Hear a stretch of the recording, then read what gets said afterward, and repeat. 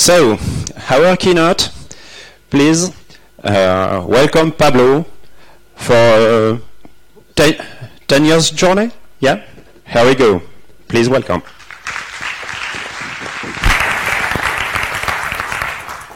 Well, first of all, I would like to say thank you to the organization for inviting me again to come to France. Je suis toujours très content de venir ici et pratiquer un peu mon français, but I have to switch to English. Okay, so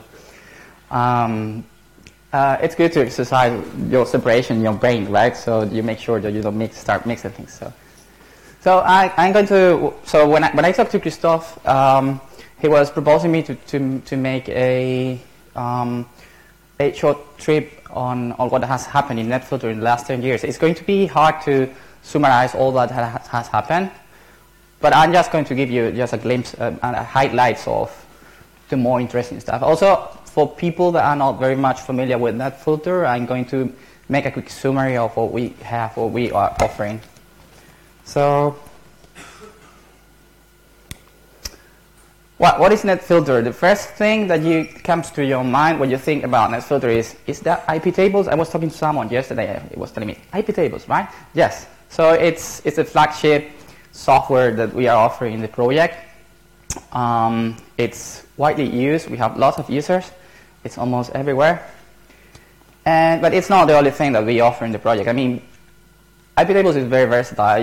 We have more than 100 extensions. We have extensions to make LED lights blink for each packet that matches. Kind of very crazy things that you can do with it, right? So, but it's, as I said, we have way more things. We have contract, the connection tracking system. It is basically a system that allows you to do a stateful filtering that is quite handy. It's quite convenient. It's basically just a table, let's say roughly. So, and it's going to store the state information on the flow. So you can do flow tracking for stateful protocols like TCP or HTTP, and also DCCP has some sort of statefulness behavior. Those are kind of protocols that now are widely used, but yes, for TCP, as I said, and we also support stateless protocols as UDP. So even though they are stateless, we can do some sort of pool mount tracking that is, as I said, convenient to define your rule set. So on top of, this is not good.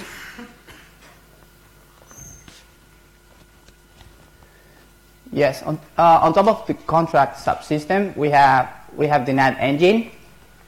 So it's basically a dependency. We support both IPv4 and IPv6 NATs. And we have also a quite extensible logging infrastructure. We can log packets to the kernel buffering. We can log packets to send logging messages to user space. From user space, we have ulogd2 that can do all kind of transformation of those messages those login messages that are received from the kernel, and then you can transform that to JSON representation or whatever. You can do all kind of crazy things, send those messages through the network, and all the kind of flexibility that you need for logging. We also have user space queuing that Eric has been talking about. That is quite popular feature that allows you to basically perform packet handling from user space. It's rather old infrastructure. It was introduced in 2005, and it's still around, and I'm quite surprised that there are still people asking for that, making questions on that. There are more things that are not being shown in that picture. That is also transparent proxying. Way more things we can do. And here, I mean, in blue, it's basically, we are representing what is the user space code base, and the remaining blocks are everything integrated into the kernel. One of the things that have made NetFilter so popular is that you can combine it with other subsystems in the kernel. So, and that's probably the reason why you're using Linux, right? Because you can reuse all those components, you can configure them, combine them in a legal fashion, right? And you don't have to write your programs by yourself. You only have to type commands, and then that configuration is going to adapt to your needs, right? And you're going to reuse code that has been developed by third party, by other developers that are supposed to know what they're doing, right? And so Here we also have NF tables that I'm going to talk about. NF tables is an effort to replace all these tools. Basically, what we had in 1998 is initially is IP table support, but then someone came and said, "Oh, we should support IPv6," and what did happen is that someone just copy and paste the code and just change to support IPv6. So we got the code base from IPv6 tables from IP6 tables was basically a fork from IPv4, and then someone else came and said, "I would like to do bridge," and then someone else came and said, "I would like to do ARP filtering," and then we ended up having a basically the copy and paste of, four clones of the original IP tables that have actually diverted in time, and also 4 tools. So one of the goals is of NF tables is to consolidate that. This is not working. Not working. Yeah, no. So, but before I do so, I would like just to make a quick summary in terms of history. We have 20 years of history, so it's code that is rather consolidated. So it's 20 years of community work. It was started in late 1998 by Paul Russell and other Aussie developers. Then got merged 1 year later to the kernel 2.4. I showed up in 2005. I was considered to be a latecomer at that time. And then in 2006, I started making my first serious contribution. That was basically I was implementing a netlink interface for the connection tracking subsystem, and also the user-space tooling. And then in 2007, I was asked to join the Filter core team. For those that don't know, the core team is just a handful of people that are basically doing the development work, making the decisions. They basically have the right access to come in and push changes into the repositories. It's mostly a team composed of people that are traditionally have been in Europe, but also we got these crazy Australians, right, participating in the development. And then in 2011, I became the net filter maintainer. So I'm basically in charge of taking and having the last word on some contribution that is posted on the mailing list. So it's been 7 years doing this stuff. It can be overwhelming at times. It's going faster and faster. But hopefully there is more people also helping and reviewing. So it's not that I always have to say something, because there are also very smart and talented people showing up and saying this shouldn't be done in this way. So and then one of the interesting stuff that happened in the last 10 years is the merge of NF tables that happened in 2013. So starting kernel 3.13, we got this new infrastructure to basically reuse, that allows us to reuse all of the existing components, but just replace IP tables, right?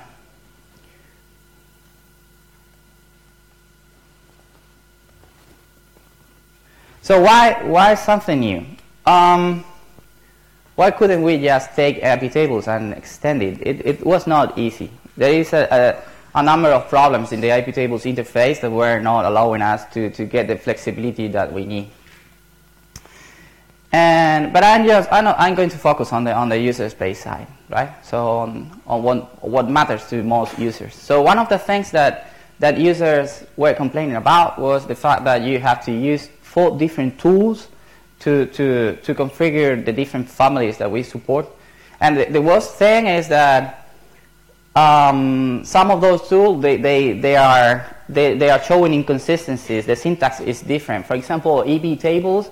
The EB table maintainer at that time decided that uppercase was not good, so he decided that all commands, all options type in the EB tables should be done in lowercase, right?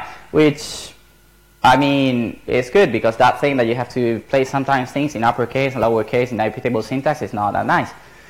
But it was a problem because it was starting to divert from the original IP tables code base. So with NF tables, we have a way to consolidate all that, to have one single tool to rule all of the existing families. And we are offering a common syntax for that. What else? People like scripting.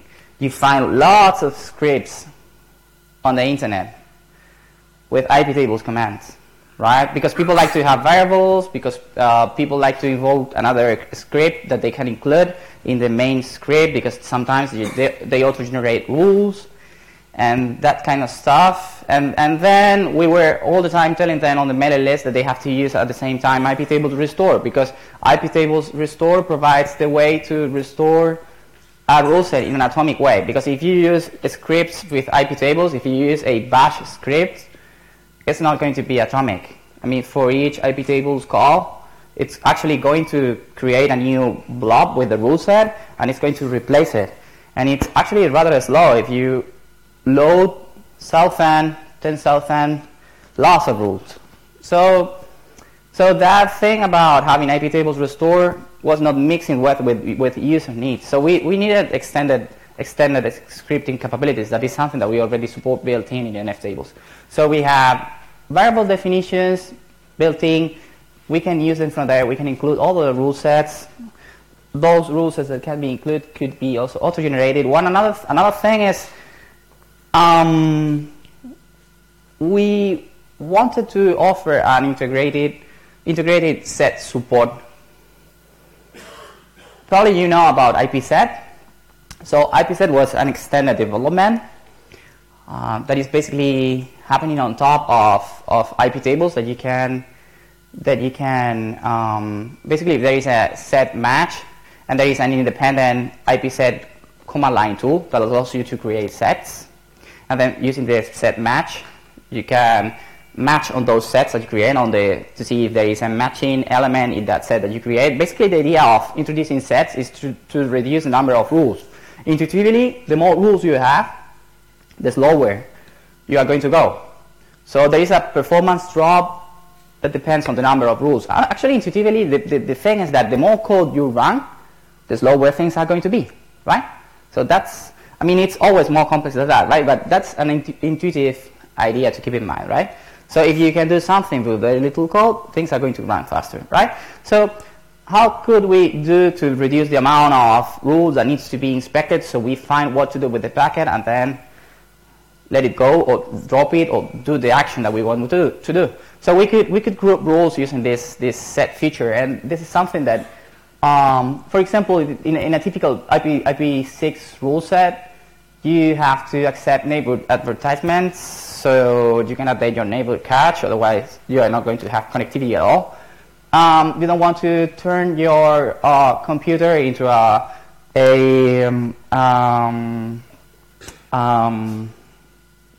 I forgot the name of this. So basically it's just to what was the name of this? The path MTU discovery, right? You don't want to turn your computer into a path MTU black hole, right?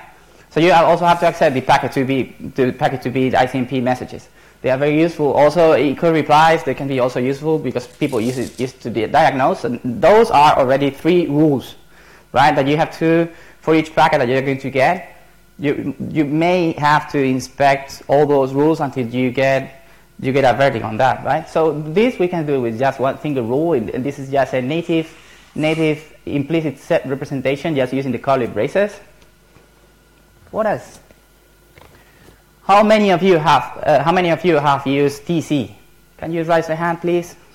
Okay, not many. And now you are going to tell me how many of you have written your own TC script.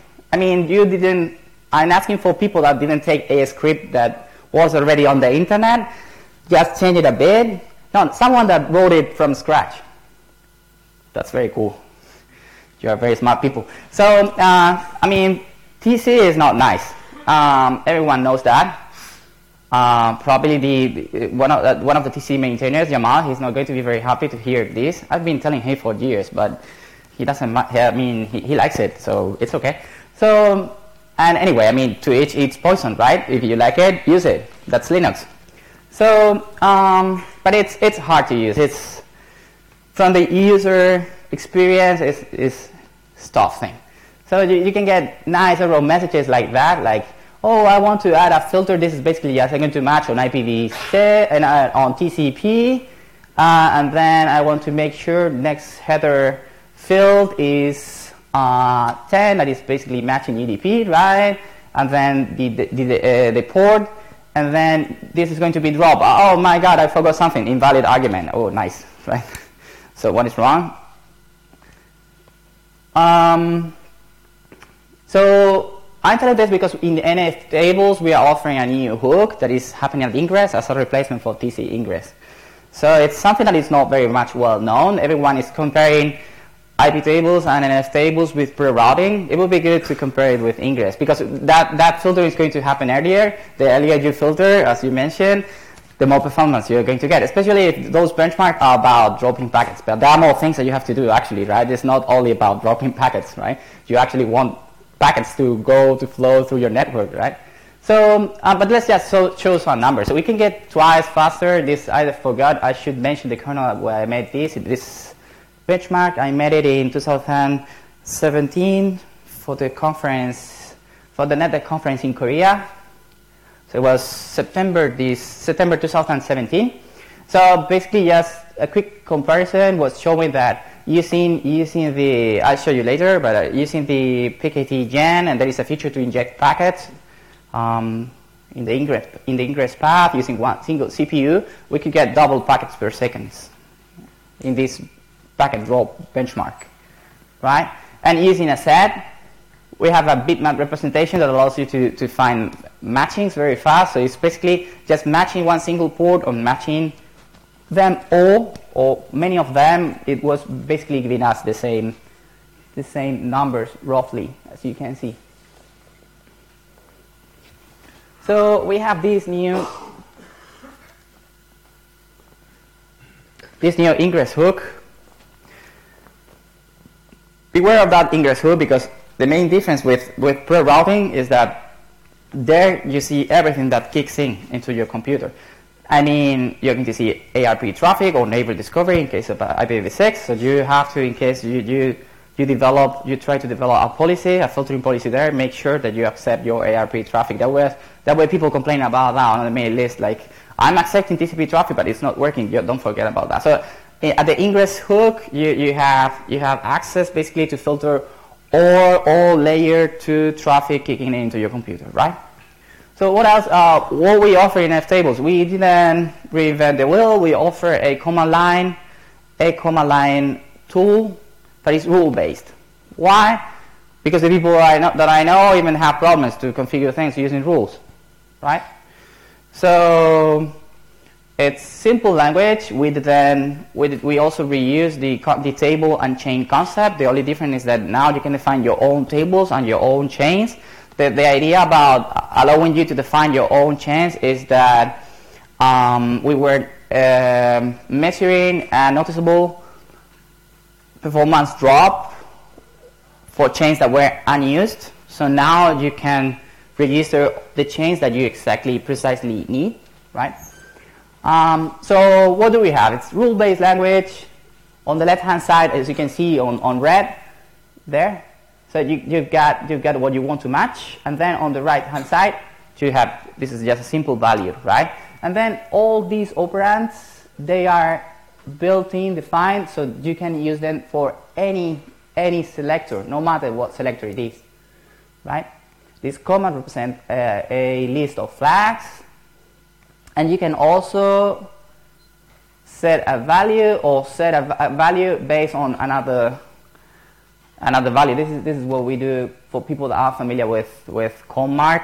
Probably this is the native replacement in F tables, right? So just a rule-based language. But this rule-based language is coming with built-in support with sets and maps. So things like this whitelist set that we create is going to store IPv4 addresses, and then from the rule you can refer to that whitelist set that you create, and then there is an element command that you can use to add new entries to that set dynamically, right, from the control plane. A typical configuration here, I don't know, probably people familiar with Docker and Kubernetes, they ever listed the amount of rules that are generated with nats. It's a huge list, right? All those, by the way, all those generators are quite bad. They blow the rules quite a lot, so it's quite a lot of performance that is just going to the sink because of that. There is room to improve it. But anyway, look at this. This is very simple way, just a very simple way to configure source NAT that is conditional, that depends on your source IP address. So this is telling you are going to perform source NAT based on your source address, and this is the map that we'll build. And this map is actually using a range, right? It's a prefix. So it's everything that is in this network is going to use this IP address. This is a very convenient configuration usually for people that want to at least keep some for logging, keep some semantics, keep some interesting information of where the traffic is coming from. We're looking at the logs, right? And this is just going to find the address that is going to be used very quickly because it's on the kernel. It's implementing a hash table, right? It's using a hash table for this. So we also have timeouts because people like to have white list or black list on people that don't behave right, and then you add that guy to that list, and after some time, the timeout expires, and you let it be. You consider it to be a nice guy again, and that kind of stuff that you have to do these days on the internet, right? So things like you define a timeout, let's say 1 hour, and then you add those elements to this white list, and then when you create if you don't want to specify a global timeout, you can just say this is going to have timeouts, and then specify each timeout per element. So we have a sparse and fine-grained timeout setting for elements. But you could also even update entries from the packet path. So this is basically update the white list set based on the IPv4 source address, and it's going to add a timeout of 30 seconds. That is going basically to be refreshed every time that we see a packet that is matching. Okay.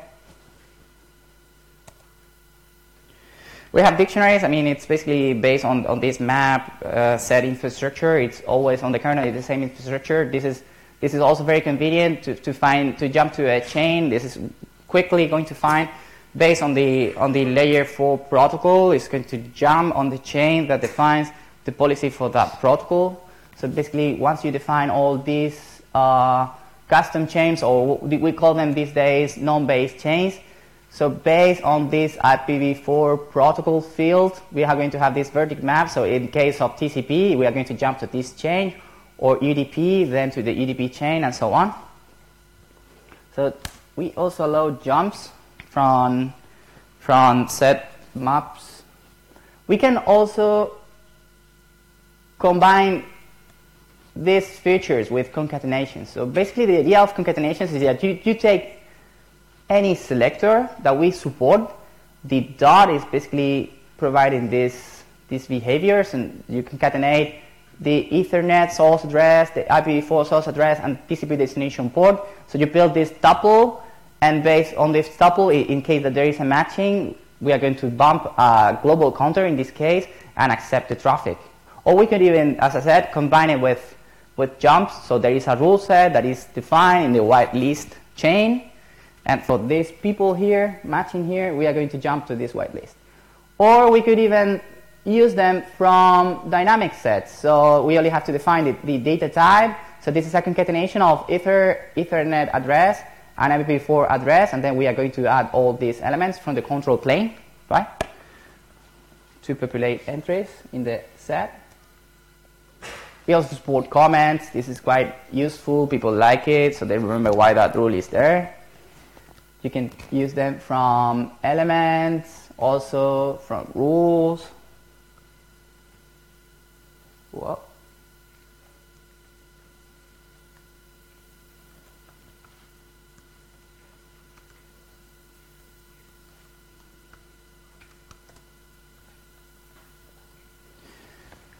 Yeah.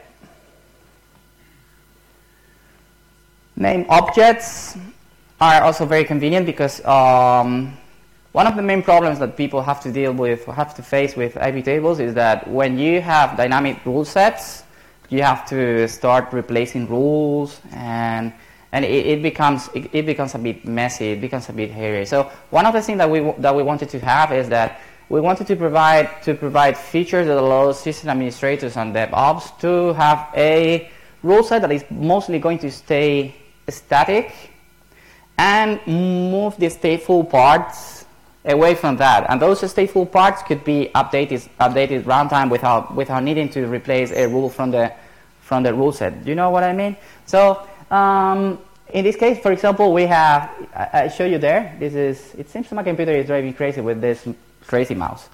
So yes, it's indeed driving very crazy.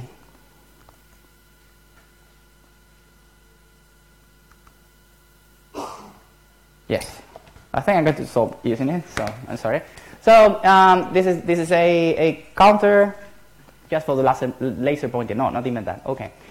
So we have a counter object that is attached to the filter table, and this is the HTTP traffic object. So you can use any arbitrary name. And then I created a quota object too. I used the same name, but I should have used a different name. Oh no, actually I could use the same name for different objects actually.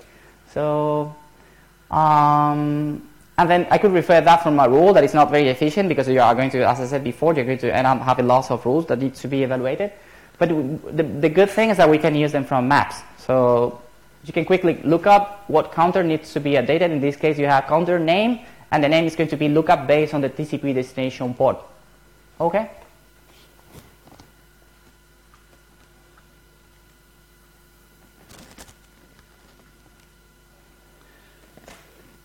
Something quite new, the flow table support. What are these flow tables? These flow tables are a new object that you can define in your rule set. So they do like, basically, definition is hook ingress. So you're telling this flow table is going to be attached to the ingress hook. As I said, that is coming quite early in the packet path, right?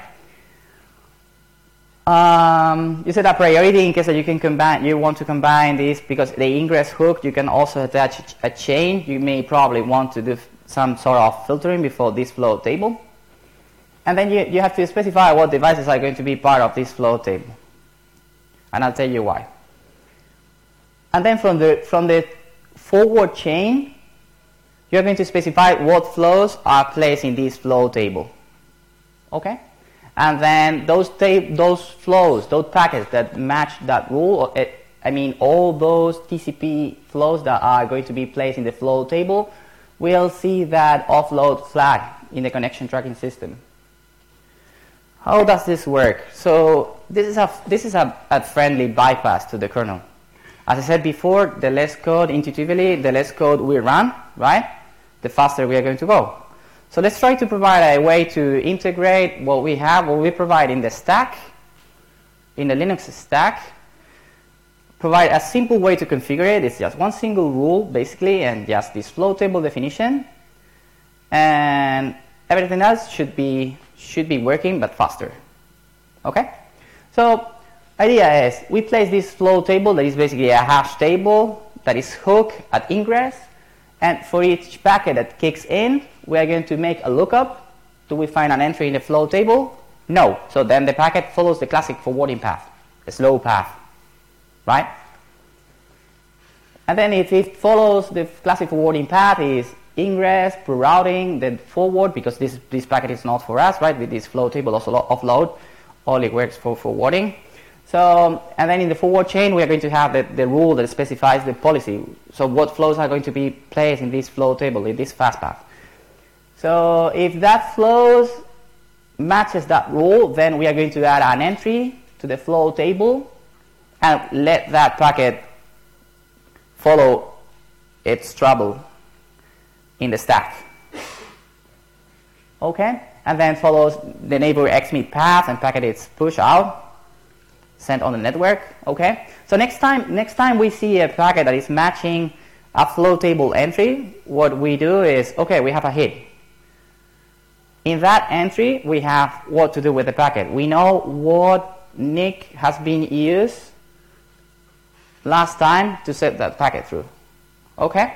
So what happens here is that for each packet that kicks in, we know already what to do. We bypass the classic forwarding path. We just place it to the neighbor layer, and packets gets out.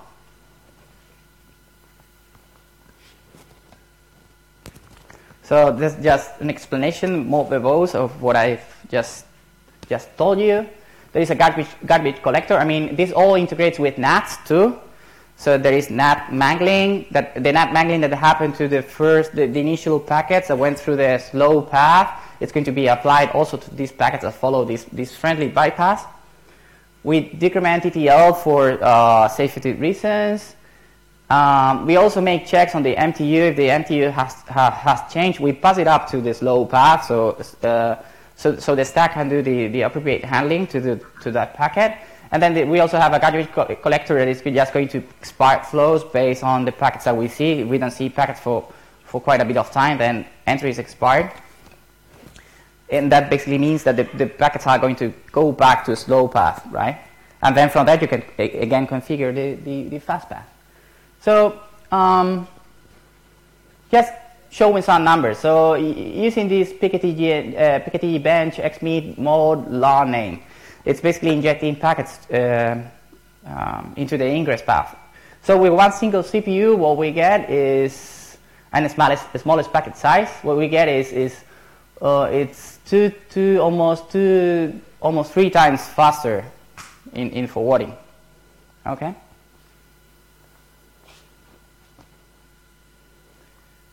And we are also keeping in mind hardware offloads. All these hardware devices are implementing this kind of flow table features in hardware. So we already have infrastructure. It's not yet upstream. It's roughly 200 lines of code for the generic infrastructure, and then there is some work that needs to be done on the driver side by the driver developer. But it sure allows us to open up for, in the near future, to use those hardware capability to even speed up packet processing even further, right? So it's going to be something that will be exposed to the user. So the user will have to explicitly request this hardware offload. This is something that we wanted to have because hardware could offer different semantics, and it is important that the user becomes aware that explicitly ask for that hardware offload, right? There are people that don't want to rely on these hardware offload features, and doing it transparently could lead to misunderstandings, right? So it will be in the flow table definition. There will be a flag that says offload, and then if the NIC is coming, or if the chipset is coming with that offload capabilities, then we'll use it. If it's not capable, we will send a message back to the user to say we don't support it. I'm sorry. Okay. So that's basically what I have. It's driving crazy, this thing. So I'm sorry. So that's all.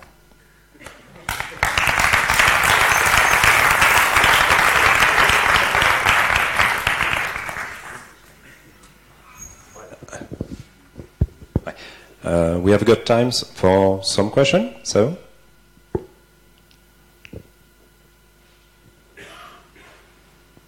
I have got one, if I can try. So, can you give some feedback about, we have seen improvement on the technical side. Can we have some feedback about the effort to improve NetFilter as a community? What the effort that are done to get more developers embedded in the project, to add diversity? I think it exists some effort on that side. So can you? Yes, NetFilter is participating in the Google Summer of Code and also in the Outreachy program. I don't know if you are familiar with the Outreachy program. It's quite a cool program. It's basically, we have a real problem in terms of diversity. For people that have a career in this domain, they know that specifically the amount of women that are participating in development. It's quite unfair, right? And also other, not only women, but other collectives, that other genders, right? The many genders that now we have these days, right? So yes, we are participating in that program, and it's a way to attract new developers. Also, the Google Summer of Code, so that is quite useful to attach new students. I mean, the kernel is going faster. It's getting more and more complex. We do more and more things, and the slope is getting steeper and steeper, right? So all these programs are usually very good to try to attract new talents to work on the net filter domain. Okay, one last question. Yeah.